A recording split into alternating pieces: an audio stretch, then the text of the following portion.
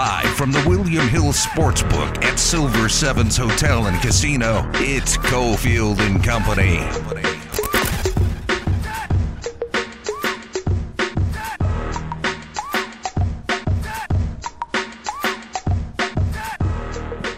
Heading towards Thursday Night Football a little after 5 o'clock. We're here at Silver Seven, 77-cent beers during the game. Bud Light, and Mick Ultra bottles for 77 cents. You know, every day is happy hour here. That starts at 3 o'clock, $2.77 on many of the beers, the well drinks, and margaritas as well. Adam Candy is the company. We've got Ari back in the Findlay Toyota Studios. Very busy, big 5 at 4 to get to. Let's do it. Battled Born Injury Lawyers presents the Big 5 at 4. Number 5. You know, with a busy schedule now, Candy, we can't always do the traditional fat pack that we do at 4:30, but I found a good fat pack entry. How about this one? Another test of this staff's palates and desire to experiment a little bit with new foods. Saw this tweet earlier. One of my favorite soups ever is a native dish of Thailand, Tom Yum soup. I came home to find a big old pot of it in the kitchen because my auntie figured out the recipe. Excuse me while I go and OD on it for the remainder of my life. Wow, how about that? Angel, Remote Tech Angel, on the Tom Yum. Are you a Thai guy, Adam Candy? I'm glad you're starting with me first so that Ari can just disappoint all of us later. Tom Yum, Tom Kai, you can load up any one of those soups. Anything, you got that nice coconut milk base going in those soups, sounds absolutely delicious to me. I'm down for a trip to Lotus right now. Well, I don't know if he's bringing any of the soup in from his auntie. He's not going to bring it in for Ari because I can already see Ari as we have our little video communication dealio here. You go as far as what?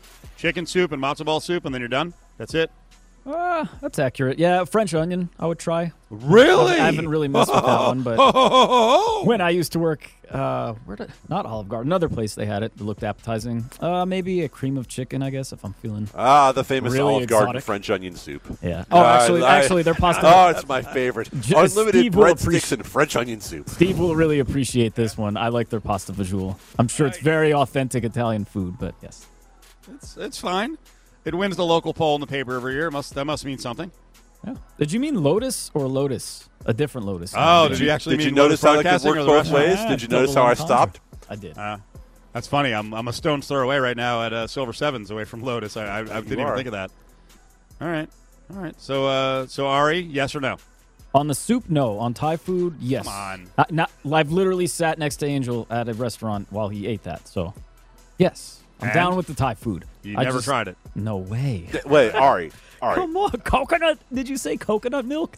Ari, if you just like pad Thai, you don't get to say, oh, yeah, I'm good with Thai I food. don't like pad Thai. But So what will you actually eat? I'm not an aficionado, so I don't know exactly what constitutes Thai food. But Right, so you don't have a dish that you know you like, which means you're BSing your way through this whole thing. Got it. I'm just saying I will not turn down a Thai eatery such as the one that we went to, in which I had Mongolian beef and chicken mixture, actually. I don't know if that's a Thai dish, but there you go. Mongolian beef. It was on the menu. Mongolian beef. Is that a Thai dish? You hear what you just said? Probably not. But I'm just telling you. Mongolian beef. Yes, I get it. I'm just explaining to you that, yes, I consumed food in a Thai restaurant numerous times. So, You know what's funny? We don't get to bag on me. We all really dislike Ari and his lack of you love it. his lack of taste. I think Candy hates you more than anyone else on the show. He gets so infuriated because he's a restaurant guy.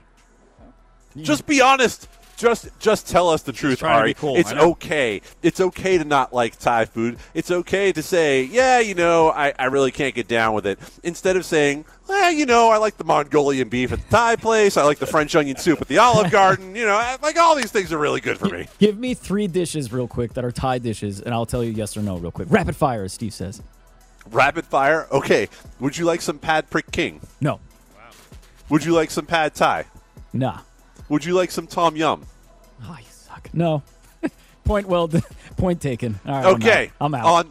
On we go to Mongolia, Ari. All right, I tried. Number 4. Candy, you got to tell us now that the NHL is back in training camps. I saw the stories about Jack Eichel. He was much discussed by media, radio stations in town, talk shows, fans, that this could be a guy that the Golden Knights could go after, but he's had injury issues, and really it comes down to injury disagreements. So what is happening here now with the Sabres, the NHL, and Eichel? Well, Golden Knights fans might be excited if I say that Jack Eichel is the former captain of the Buffalo Sabres, but of course he's still part of the Buffalo Sabres organization. They stripped him of his captaincy, which, if you know hockey at all, is a big effing deal. They stripped him of his captaincy after he failed his physical. And for those who have been following this situation, you know that Jack Eichel has some major back issues going on, and there is huge disagreement among Eichel's camp and among the Sabres as to how they should treat that. The Sabres want him to get surgery. Now, interesting that we know a lot about this, don't you think? Because the NHL is the place that pioneered the whole idea of, we're not going to give you real information about injuries. We're just going to tell you it's an upper body injury or a lower body injury. I mean, meanwhile, in the NFL, we're figuring out week to week, a guy is questionable with a foot, with a toe, with a groin, with a hamstring, but the NHL doesn't tell you anything, right? And when we've talked about it from a gambling perspective, we're like, wait a second, you own stock in sports books now. You need to be transparent about when players are hurt. And they're like, no, we're good. We're good with our policy as is. Right up until it benefits the Buffalo Sabres to make Jack Eichel look bad, to put all of his medical history out there on the table. Right? Because the NHL loves to say that they're just fine with their policy as it is, but now the Sabres have a chance to try to win a PR war against Jack Eichel's camp, and they can lay out the fusion surgery that they want him to have on his back. They can lay out the fact that he's not agreeing with their medical opinions. Interesting how the worm turns here when it benefits the Buffalo Sabres to have all of a player's medical history out there. Number 3. So around Golden Knights camp, we were talking earlier about, some of the tweets and observations about Nolan Patrick. We're all kind of looking for stories, narratives at the beginning of this thing as the season is right around the corner. But hanging over the whole dang deal is Marc-Andre Fleury, and Frank Saravalli had a story today, conversations, quotes from Fleury, his agent, and this ain't going away anytime soon. And in the battle between VGK management and Fleury and his management, you side with who? Who do you think is telling the truth? Because of what Marc-Andre Fleury has meant to this city, because of the place that the Golden Knights hold in this city, I think the Vegas Golden Knights front office owed Marc-Andre Fleury a lot more than they gave him. So if you're asking me who I believe, who am I siding with, I still have no good reason to look at Marc-Andre Fleury's side of this situation and understand why he would be so hell-bent on trying to rewrite the narrative that he would be lying about this and that Alan Walsh would be lying about this. The article by Frank Saravalli today is a deep dive with Marc-Andre Fleury, and he was really, really open. Marc-Andre Fleury said, I thought I was going to retire in Vegas. The owner said it in the media last season, too. I know I don't have many years left to play, so I thought I could end up there, living there after hockey. He also said, I was there from the start, trying to help the team get going. You make a good connection with the players and the staff and the fans. I feel like I tried to create that environment at the rink or outside with fans and stuff. I'm glad I did. It was one of the best experiences I've had in hockey. Look, Marc-Andre Fleury loved the fact that this organization gave him a second chance. When Pittsburgh was ready to give up on him, he helped direct himself to this team that was an expansion team that all of us, every one of us, thought was going to be awful from the jump. And they weren't. And Marc-Andre Fleury not only led them to a Stanley Cup final, he was a Vezina winner. So this team began, for a variety of reasons, with the heart of the city in its hands, and they did a great job with it. Everyone has loved the Golden Knights up until this point, but this is the dividing line. Yep. This is it right here. This is the moment when the Golden Knights organization becomes another team. It becomes just like any other team out there, because now you've taken all of that goodwill and you have peed it down your leg in the least responsible way possible. You took the guy who was the most popular player, not only in the history of the franchise, not only in the history of this city outside of UNLV, but really to any one community anywhere, which Kelly McCrimmon acknowledged, and just through some simple lack of common courtesy and communication, you've taken all of that goodwill among your fans and you have thrown it away. For what? For salary cap relief? For what? You still want to build a statue outside the stadium to him, Cofield. Everybody else would like to have that too. Let's do it. Now he's in Chicago for salary cap relief. For literally nothing, you terminated the contract of the guy you got in back for him. This never had to happen the way that it did. All right, I want a statue. I'm the only one on the market who said that. I like Fleury. I think they should have chosen Fleury as the guy to go with for the next 2 or 3 years and spun off Leonard and gotten more back for Leonard. But that said, I'm objective on this. I don't have a side. I'm not emotionally vested in this. Like, I think some media people got way too worked up about, choosing Leonard or Fleury.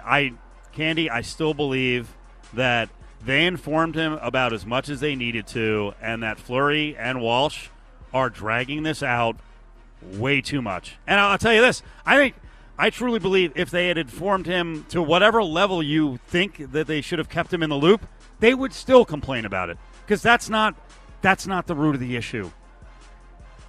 It's not the root of the issue. It's the whole thing going back that you're going to be able to stay here forever, and the Knights change their mind. Teams change their minds. There's a parting of the ways.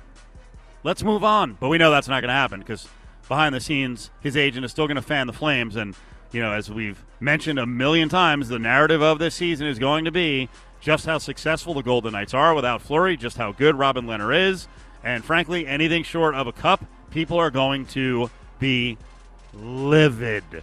And if all of that had happened, everything you just said, if all of that happened right after the bubble, then I think everyone could live with it, because that was when the sword was literally out there. That is when the DeBoer sword was through Marc-Andre Fleury's back on Alan Walsh's social media, and that is when Marc-Andre Fleury's popularity had hit its bottom with everyone around here. And frankly, that bottom wasn't all that low. There were still a lot of people in this town who were on Marc-Andre Fleury's side, especially Golden Knights fans.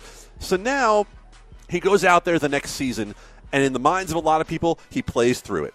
He goes out there and has the best possible year. He becomes the Vezina Trophy winner. He is at the absolute peak of his game. He's reestablished all of the goodwill that he can reestablish, and that's when the Golden Knights not only do what they did, but do it in the way that they did. And again, had you not staked everything on this guy as the face, then I can get behind the whole it's business idea.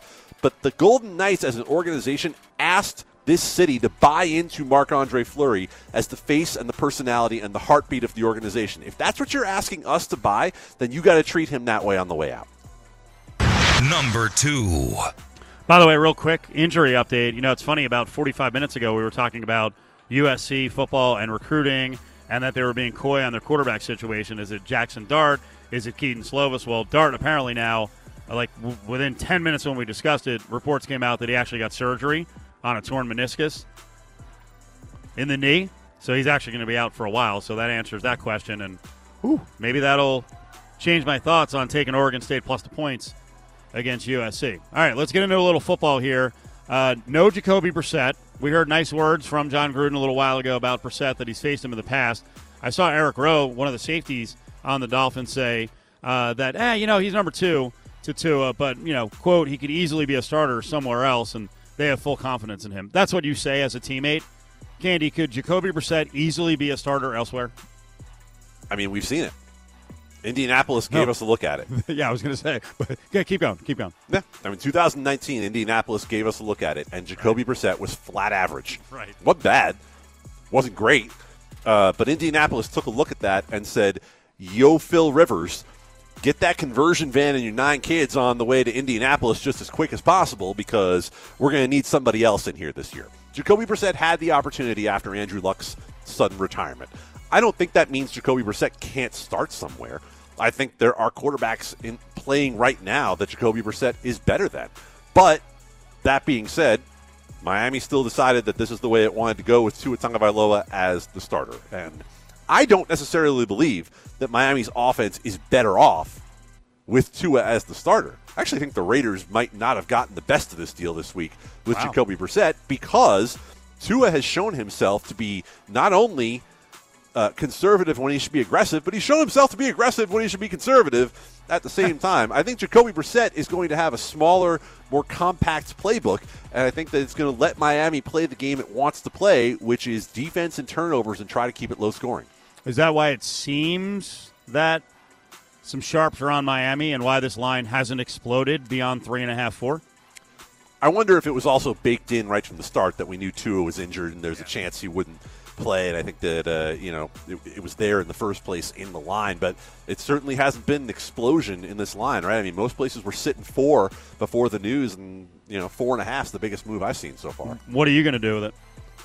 Leave it alone. It's not a game I want any part of this week. The way Miami wants to play the game, I think, is something that encourages a lot of potential variance within the game, trying to go after turnovers, trying to play based on defense. The only way I would even think about getting involved is on an under, but I'm not going to play it. And again, to my point about the number not moving a whole lot since the announcement, 73% of the tickets and 80% of the cash on the Raiders, and it's still sitting at 4. Top story. Number 1. All right, I'll say it. They should win this game. They better win this game. Do they have to win the game? No. But, looking at the schedule down the road, Candy, there are some teams that I thought, those are winnable games. Well, things are changing. You get out to a 2-0 start. You got the backup quarterback. You got a team that is limping around after getting just obliterated by the Bills. You need to win the game, and I'm thinking if this team can deal with prosperity, that they do have a chance to start out 5-1. And I guess a lot of that depends on what you think of the Broncos. What do you think through 6 games as you look ahead on the schedule? If you make me guess at them right now, look, the Raiders have not been great in spots where they should win since we knew they were coming to Vegas. That being said, Miami is a team you have to beat. Without question, you have to beat the Miami Dolphins. And in Week 5 with the Chicago Bears coming in, assuming Justin Fields does not become the second coming in the next 3 weeks, then that's a game you have to win also. At the Chargers, that's challenging on Monday night. At the Broncos, you said it depends on what you think of the Broncos. You know what I think of the Broncos. The Broncos are a playoff team. So I think a 4-2 start for this Raiders team would be something that you can hang your hat on and feel like getting into the back half of the schedule, you're in a pretty good place. That being said, you do look a little farther ahead. You have a couple of cream puff games with the Giants and the Bengals in there, but it's going to get a little nasty starting with the trip to Dallas and then home Washington, Kansas City, in Kansas City, at Cleveland, Denver, at Indy, and the Chargers. Like, it's going to get rough in the back half of the season, so the Raiders need to bank up some wins on the first half. It's the Big 5 at 4. Brought to you by Battleborn Injury Lawyers. 570-9000. If there's one play that sums up the New York Jets, this one has to be it. This Patriot's winning off the edge. This Jets lineman is probably holding. There's a Patriot charging up the middle at Zach with no blocking at all. This Jets dude is being pancaked on the ground. You have these two idiots staring at each other like, yo, what are we doing? I don't know. Let's just stand here. We have 78 touching his own lineman. On top of that, we have 2 receivers with 0 separation, and the cherry on top has to be Zach Wilson throwing this pick. And Corey Davis has no hops. Hanging at the William Hill Sportsbook inside Silver Sevens, it's Cofield and Company. Yeah, better than the Skins, better than the Giants, better than the Fins, the Steelers, and Lions, better than the Pats and those Bolts of Lightning. The best in the league, scream Jets with excitement. Better than the Packers, better than Peyton, better than the boys, the Saints and the Ravens. Better than the Eagles, the Falcons, and Vikings. We the best in the league, scream Jets with excitement. The Jets are the best. I tell you, thank God, Candy, that we do the late night podcast on Tuesday, Wednesday, and Thursdays, because I get to organically react to stuff that I do not want to be sideswiped with at times on live terrestrial radio. We were on last night, and I first got a look at Jets Kid, and his tape breakdown and the expletives at him started flying. Once again, Steve Cofield after hours yelling at children. Yes. That kid can shove it. Up yours, buddy. You sure that that's not 12. a member of the Cofield family? That kid 12-year-old. doesn't live somewhere in Jersey? Well, let's truth be told, I was a little bit jealous because I feel like I could have done that when I was like 16 and about 6 years into my Jet fandom and already incredibly frustrated. Right, and you would have just replaced Zach Wilson with Kenny O'Brien. Like, and Al Toon's got no hops. Oh, I would have never said that. And Wesley Walker. Wesley Walker plays like he's only got one eye. Well, I mean, that's a cheap shot now. My ire may have been directed more strongly at, because I loved Ken O'Brien. For the 3 years he was good. Boomer might have gotten it. But somewhere in the midst of that, I could have broken down some film of Johnny Lamb Jones or not Michael Vick. Was it Roger Vick? Was he the fullback out of Texas A&M who was just horrendous? They had so many bad picks over the years. So if that kid's really a Jets fan, I get his pain. I have a feeling he's not a Jets fan. He's just a Jets ball buster. That's like Roger Clinton, like Bill Clinton's brother. Like, oh Michael Vick, this is Roger Vick. We're connecting with the audience where they really feel it. Old Jets fullbacks, teams they haven't thought about in 25 that really years. A guy they've never heard of. No. Oh, God. No. Like that Wesley Walker joke landed with like 3 people. Oh, I know. And then I had to go even more hardcore down the Jets rabbit hole. Yeah, Roger Vick, Texas A&M, now 57 years old, and some asshat in Vegas is still busting his chops that he was a first-round pick, number 21 pick. In 1987. Mark Gastineau, look at your hair. How can you wear your hair like that? Oh, you would have never heard that from me.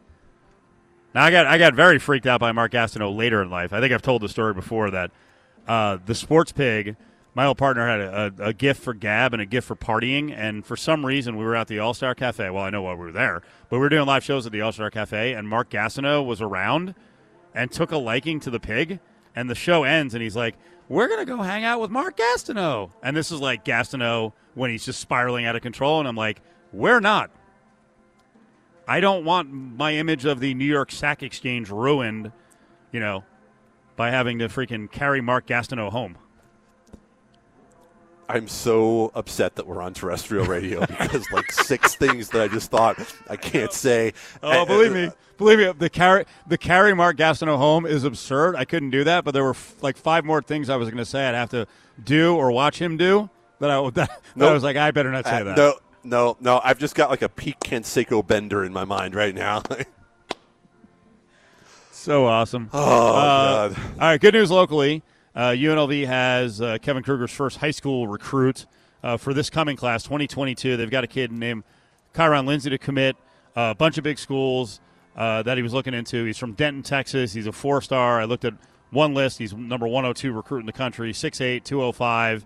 So Georgia, Tennessee, Arkansas, Texas A&M, TCU, they were on him. And they're going to be really strong on trying to recruit Texas with a couple of Texas guys, Texas natives, on the staff. And this kid was actually at the UNLV football game over the weekend. So he came in this weekend for a visit. All the current Rebels were out there throwing the football around, and Kyron Lindsay, the commit they just got a couple of days later, he actually was at the UNLV Iowa State game, which, the game wasn't very good, but the pregame show and the noise in the stadium, I'm sure he was wowed by that. So, again, Allegiant, you'd like to see UNLV football start winning sooner than later, but Allegiant can be a recruiting tool not only for the football program, but for the men's basketball program. Hey, look, I know Tyler Bischoff doesn't want to hear it. He's argued with me about this on the morning show before, but I do believe exactly what you're saying, that there is an atmosphere that you can create at Allegiant that can affect recruiting, not just for football, but for basketball too, because there was, let's be honest here, not a lot that was impressive about taking a recruit out to Sam Boyd Stadium and trying to impress them with the atmosphere out in the dirt parking lot. I don't know on the record. I'd have to. Did they ever do that? I don't remember. I used to keep track. in my short time doing sidelines, I would try to keep track of the football visitors. Maybe they snuck one in, and there was, a 6'7" kid who I thought was a tight end who was a basketball visitor. I think I saw TJ out there a couple times, Otzelberger, but I don't remember him bringing a recruit. Maybe they did. But, I mean, your point is valid. The grand old lady on the east side, Sam Boyd, I guess it's not a lady if it's Sam Boyd. Not quite the same recruiting tool as the Owl. I always think of Sam's Town as the grand old lady on the east side. I love it. I almost got creepy there. It was my first lady when I moved here. Forever, my lady. I used to go bet parlays on the east side on Boulder Highway. Watch the game at the William Hill Sportsbook inside Silver Sevens and grab your 77-cent Bud Light bottles. I just like execution. We were good on third down last year. We were good in the 2-minute drill. We did some good things scoring the football. We still have plenty of areas to clean up. But, short yardage conversion or a goal line conversion or a long, big play, you have to get excited about something. There's enough negativity out there to kill any rat right now. So, I do get excited when we make a good play, especially a big play, an explosive game. Now, back to the William Hill Sportsbook inside Silver Sevens with Cofield and Company. Listen, John, we can't control the guys who are at practice, right, Candy, with their negativity. Those reporters, man, they are brutal. What are you going to do? Brutal. Yeah. The beat guys never let up. Our guy on Raider Nation Radio from 4 to 6, Vinny Bonsignor. Here we go. Jonathan Abram tweaked his lower leg at Raiders practice, was taken by the staff to the trainer's room. That was at 10:57 this morning. I looked at the updated injury report, and it said Abram, I think it said full participant. So I assume, have you seen anything else, any updates on Johnny Abram? Nope, full participant, along with Yannick Ngakoue, who's been dealing with the hamstring injury they suffered in Week 1. So still no Josh Jacobs, still no Richie Incognito, although Jacobs was out there. I do find it funny when Las Vegas-based coaches are like, man, a lot of negativity. Like, wait, what? Yeah. In this market? You are a Giants fan. We are both from the Northeast.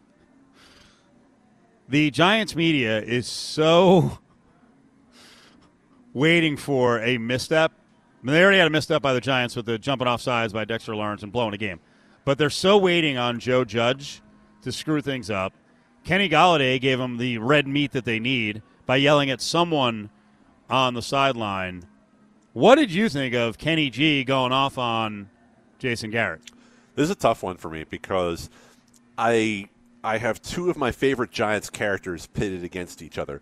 Overmatched coach versus bust free agent signing. And these are two characters that I have had so much time to get to know over the years as a Giants fan that I'm not really sure where I have to go with this. I think in the end I probably have to side with Kenny Golladay. Despite the fact that he's done absolutely nothing as a Giant so far, Jason Garrett has actively worked against the Giants, both as the Cowboys coach and as the Giants offensive coordinator. And so anybody who wants to go out there after Jason Garrett, sort of like the enemy of my enemy is my friend, I think that's probably where I have to fall. So go get him.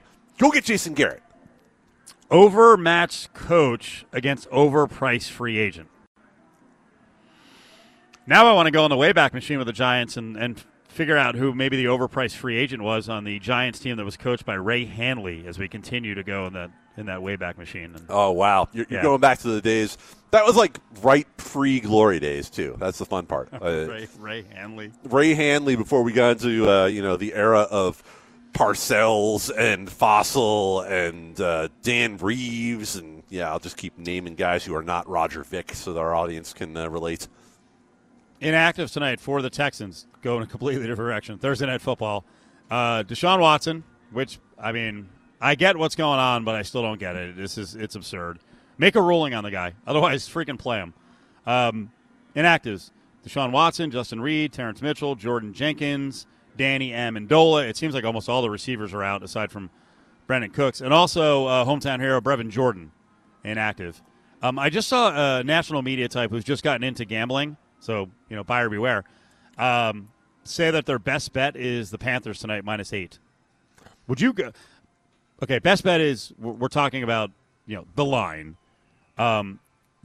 if you're in a survivor pool, maybe I'm going with the Panthers. I don't know that I'm making a -8 favorite my best bet. All right, look. Here we go. Just think about this in general terms. Here we go. Betting road favorites in the NFL, Right. not a great idea. Right. Betting road favorites of more than a touchdown in the NFL, an even worse idea. Betting a Carolina team that had a win total, I believe, hanging, 6.5, 7 for this season on the road by more than a touchdown against a Texans team that has proven better than we thought, and it's not all Tyrod Taylor.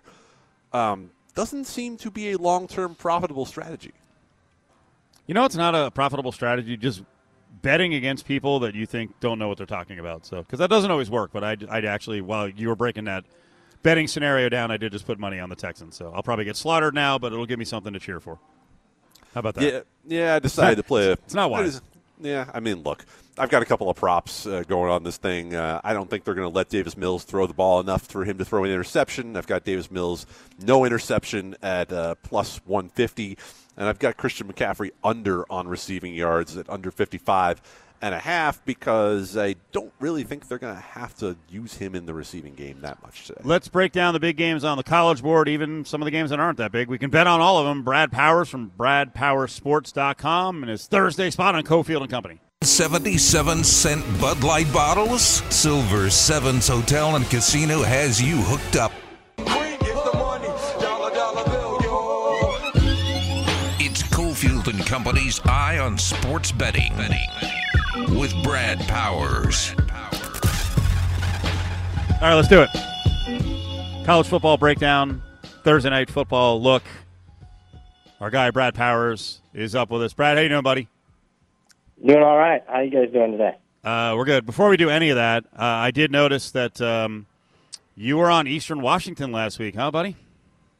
Yeah, nothing like being up 30-some points at halftime and not covering a point spread where you're laying single digits. So yeah, that one was fun to say the least. What a freaking nightmare! All right, give me your take on Thursday night football before we get to the college slate. Are you going to do anything with the side or the total? I tease Carolina. I mean, I think there's so many teaser opportunities.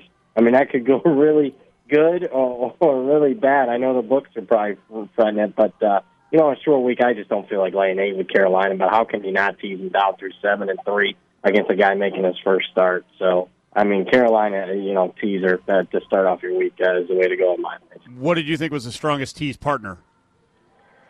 I mean, there's a bunch of them. Personally, I teased Carolina with Buffalo.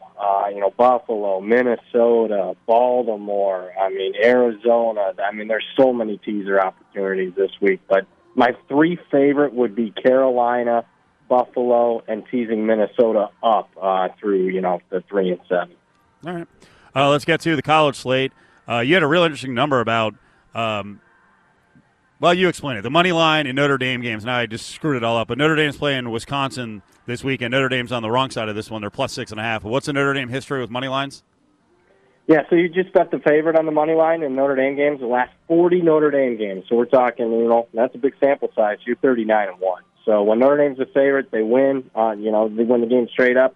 When they're an underdog, they lose. With the one exception beating Clemson last year. And 39-1 ain't too bad on the money line. You're looking at minus 225 on Wisconsin. I laid it with Wisconsin. The point spread. I think it's a bad matchup for the Irish. Why?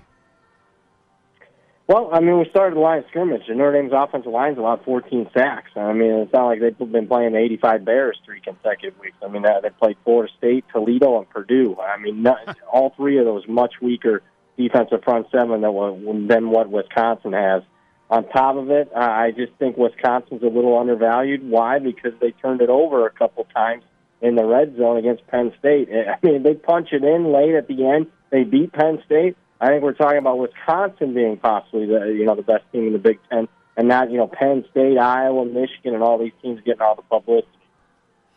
Arkansas in a key game here, upstart program, cover machine with Sam Pittman against Texas A&M, and A&M's laying 4.5. Well, I think you're starting to pay a premium on Arkansas. So hear me out for just a second. 2 weeks ago, Texas is at Arkansas. Texas was a 6-point favorite in Arkansas. In fact, some places, higher than that throughout the course of the week. I get it. Arkansas usually won and covered. They were clearly the right side against Texas. But here's my point. A&M is a much better team than Texas, and the Aggies are laying less points against Arkansas. And it's not on the road. It's a neutral site. So to me, that says that Arkansas, in my opinion, has been upgraded a little too much. Therefore, I like A&M. Brad Powers, BradPowerSports.com, at BradPower7 on Twitter. A couple of Big Ten games. How good is Michigan State? Against Miami, and maybe Miami just really stinks. They beat the hell out of them. They're laying 5 against Nebraska. Did you like what you saw in Nebraska against Oklahoma? Oh, I did. In fact, I've liked what I've seen from Nebraska the last 3 weeks. Everyone threw them in the trash because they lost, that isolated game against Illinois. Nobody's watching it because, everybody's watching it because it's week 0 and that's the only game on, and everybody threw Nebraska in the trash, and the reality is they've covered 3 straight. For me now, Michigan State, playing a little bit with a chip on their shoulder, playing in that underdog role, beating Northwestern, beating Miami outright. Now they got to play with expectation. I don't like it, but lean Nebraska here. Rutgers, Michigan. Michigan 21. Wow. I want to play on both teams. They're both 3-0 against the number. They've both been covering. The number 1 and number 2 teams in the country as far as cover margin. A sharp betting group has been all over Michigan this week, pushing it up. I'm not. I'll take your boys from Jersey. I'll take 21 right now. I think is a bit steep, and I'll take Rutgers, who hasn't had a single bad performance since Shiano's taken over the last couple of years.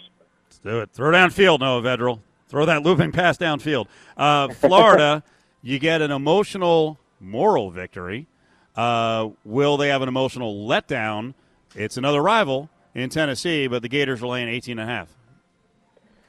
I bet Tennessee on the openers plus 21.5. Still lean that way. I think you broke it down. I think a little bit of a letdown for Florida here. That was a very physical game, and kudos to them. I've never been more impressed with a team in a loss, at least this season, than what Florida did to Alabama in the final 3 quarters of that game. So, obviously upgraded Florida, but this just isn't a great spot for them. I'll take the big dog here, Tennessee. Also lean under here. Does Saban bounce back and just freaking whack Southern Miss laying 45? Oh, wow. 45 is a lot, but I would lean with the tide there. So how do you attack it? You expect the Alabama to play much better. If you don't want to lay 45 points, looks like, first half. Well, the reality is they're laying 29 in the first half, so looks like everybody's on top of that. So I think over 34.5 first half sounds good to me. If Southern Miss can maybe score in the first half, I think you got an awesome bet there. So over 34.5 would be my preference. I'm gonna lob you a softball to smack it out of the park because I think I know the answer on this one. The audience should listen closely. We were just talking teasers. So say I want to get Vandy plus 41 against Georgia and Akron plus 55 against Ohio State. Should I work 2-team teasers in college football? Yeah, I like how you set that up. Never, ever, ever, ever, ever tease college football. You just don't do it. There's too much variance. This is actually a competitive game. Kansas State was impressive. I think Reno's still pretty good, but, man, they smacked them in the mouth. Oklahoma State, competition so far. Well, they did beat Boise. Oklahoma State, 5.5 against K-State. I like Kansas State. My favorite bet I made all week was them plus 9 on the openers. This is how much I like it. I would still, I wouldn't make a big bet, but I would still, even after a 3.5-point move through the key number of 7, I'd still take Kansas State here. They've just been the more impressive team. Look what they did at Stanford. Look what they did in Nevada. Oklahoma State's 3-0, but, they got 3 close wins. Very fortunate to be 3-0. Could easily be 0-3 or 1-2, so the better team here getting the points.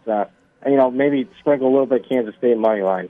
Do you hesitate to bet Louisville minus 1.5 at Florida? I do a little bit. The line screams fishy, but sometimes the market just gets too cute. The reality is Florida State's a losing football program. It's been that way now 4 or 5 years. And not just, they're like almost 10 games under 500 in that span. If Cunningham's completely healthy for Louisville and can run around, I think the Cardinals, maybe it's just call me square, but I think they win. They go down there and hand Florida State the 0-4 start to the season. I want to take Oregon State plus 11 against USC. We just found out 45 minutes ago, no Jackson Dart in the quarterback mix. He's going to be out a little while after knee surgery. What do you think? SC minus 11. Oh, man, I mean, it's funny. Nobody likes Keaton Slovis. I mean, oh, dang, Jackson Dart can't play. They got to play Keaton Slovis, the guy that's finished. Yeah, I kind of predicted that. A couple of people I talked to in the offseason, I said that Dart kid's going to end up being better, but shame he's banged up. I mean, my numbers like SC, believe it or not, but this is the type of game where they look so impressive that final three quarters against Washington State. This type of game that they turn right around and lose the game outright to Oregon State. It's just a game, even though my ratings are really like SC here, I didn't play it. They're too high variance. Brad Powers with us breaking down college football on a Thursday. Cofield and Company, we're getting ready for Thursday night NFL, 77-cent Bud Light, Bud, and Mick Ultras during the game. And that's all NFL games. All right, weird situations going on right now at Washington State. They can't cover. They can't win. The latter two-thirds of that game last week was ridiculous. They're getting 15 against Utah, but, yeah, the Charlie Brewer thing. There's weird rumors around Kyle Whittingham. So you're going to lay 15? Yeah, I think the game's unbettable. I mean, and I don't say that very often. Usually I can find value and squeeze it out one way or the other, but I don't like the look from either team. I mean, both are 0-3 against the number. I mean, and they're both failing to cover by double digits on average per game. Washington State's performance in the final three quarters against an interim coach, a backup quarterback, after being up 14-0 in weather, that's as bad as anybody I've seen all year. And Utah, you want to talk about one of the biggest puzzling, I would say just stats the entire year. The fact that Utah's getting outrushed and out-sacked and just outplayed at the line of scrimmage. I mean, again, they've only played BYU and San Diego State and Weber State. I mean, they ain't playing Alabama. I'm stunned by that. Can't bet the game. Last two. These are two schools that I was told, hey, automatic. They're going to make the college football playoff first. Oklahoma 17 against West Virginia. I made it 17. It's not that I'm a fan of Oklahoma. I'm not as high on West Virginia as the market. I thought they were fortunate to not blow that big lead last week. I mean, Virginia Tech had 3 trips inside the West Virginia 10-yard line and ended up with 0 points. So I think, be careful if you're looking to bet West Virginia. Oh, man, I wish I had Georgia Tech plus the 28 last week against Clemson. Am I going to want North Carolina State plus 10 against Clemson? I love Clemson. I know I'm alone on an island here, but I just think the market's getting a little too cute. I mean, this one in the summer was Clemson 19. Is that big of a downgrade for Clemson? NC State's beaten a couple tomato cans, and then when they had to step up, they lost at Mississippi State. I mean, the last I checked, Clemson still hasn't allowed a touchdown on defense. So, I mean, if their offense just shows some semblance of improvement, I think you got a really good bet on Clemson here, minus 10. Brad, awesome stuff as always. Good luck this weekend. We'll talk to you next Thursday. All right. Take care, guys. Thanks for having me on. BradPowersports.com, at BradPowers7, and I say it all the time. He's one of the few guys who makes the picks, bets the games, bets with real money, and will actually put his tickets up on Twitter. All right, Candy, let's wrap on this. I will not get a chance to talk to you tomorrow from Fresno. It'll be Willie and Adam Hill in. All right, give me your gut feeling on the Rebels. Is the number still 30.5 in this Friday night tilt against Fresno? Cofield, I made one play and one only on the opener when these numbers came out on Sunday morning. Rebels plus 32. It's already in pocket. I am actually with the market move here where UNLV has actually been bet down a couple of points. Look, I laid it with Iowa State, and I never felt badly about it. But I think we're just getting a little too quick on the hype train here with Fresno State to be laying 32. Nobody in the Mountain West should be a 32-point favorite over anyone else. Damn. Strong stuff. Thanks to Silver Sevens for housing the show. Happy hour still going on, 277 drinks. Once the game starts, Bud Light, Mick Ultra bottles, just 77 cents. Tremendous restaurant here. 2 great bars. William Hill Sportsbook across the way. Right here on ESPN Las Vegas. We got the Texans and the Panthers. Come on, let's have Sam Darnold not have such a great game, please.